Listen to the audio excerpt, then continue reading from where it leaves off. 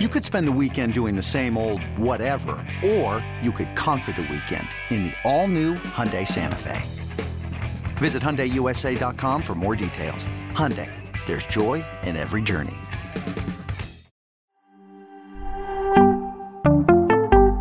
Winners and losers of the NFL offseason right now on Fantasy Football Today in 5. I'm Adam with Dave Richard here. And we are talking about not just free agency, but trades. The last few weeks of the fantasy football and NFL season, it's been awesome. Dave, give me a couple of winners.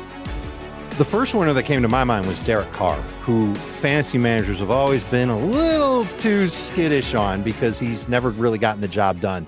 The Raiders are giving him every opportunity to get the job done. It's going to be a new offense with Josh McDaniels calling plays. His best buddy from college, Devontae Adams, is now there. That's going to be his number one target. It's going to free up Darren Waller. He's going to see different coverage than what he's seen.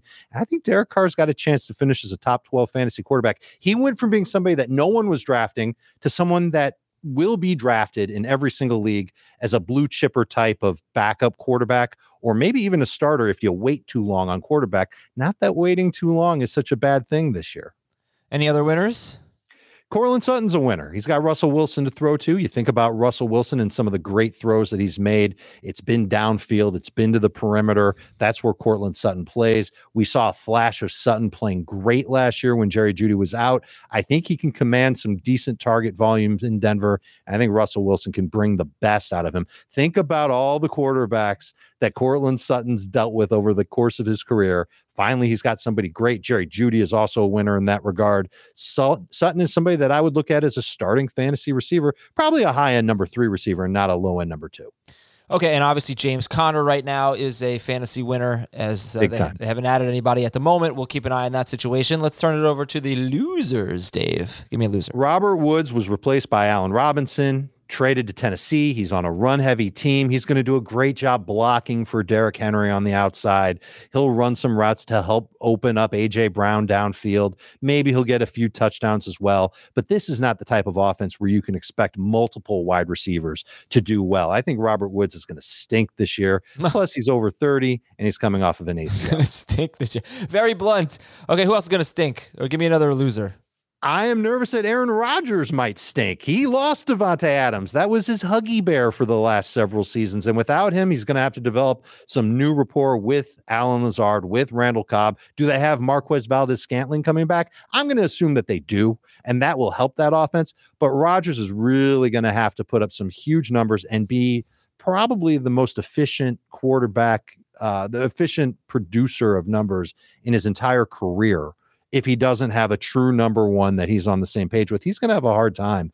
I could see the case being made for Derek Carr ahead of Aaron Rodgers, which sounds like nonsense when it comes to fantasy football. But it could end up coming to pass that Rodgers is just good enough to help the Packers win games, not good enough to help fantasy managers crush their opponents. Yeah, it is weird because when he hasn't had Devontae Adams in recent seasons, he has been incredible.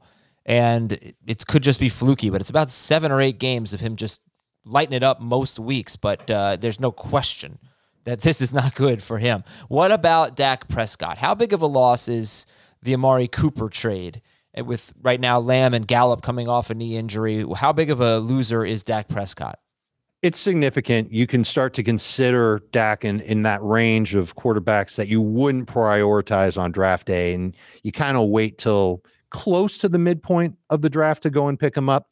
I think he can recover some of what Amari Cooper gave him from CeeDee Lamb and from Dalton Schultz. I think those are going to be his top 2 targets. And then when Gallup is healthy and ready to go, he'll contribute as well. Still a starting caliber fantasy quarterback, but one that might not give you what he's given you the past couple of seasons. I'm actually going to read a question from a YouTuber right now, from Edward Ryan. I own Travis Etienne, Eli Mitchell, Javonte Williams, and Josh Jacobs. And I have pick 101. I will likely take Breece Hall. Would you move Josh Jacobs for pick 106 in a 12-team Superflex PPR Dynasty League? If you've got a ranking of the top 6 rookies in the draft and you're in love with all 6 of them, you can make the move. And I think you'd be getting rid of Josh Jacobs probably 1 to 2 years earlier than you should. But 2 years from now, you're not going to get a top 6 pick for Josh Jacobs. And it looks like you're okay at running back with Etienne, Mitchell, Javonte, and then Hall after that. Mm-hmm. Okay. Just you got to love somebody it. there, though. If it's just to get the pick and then you're worrying about who to take later, I don't like that. You've got to make a list of the top 6, and then you got to love those 6. Yeah, and it's super flex, but I don't think we think that a quarterback should go top 6.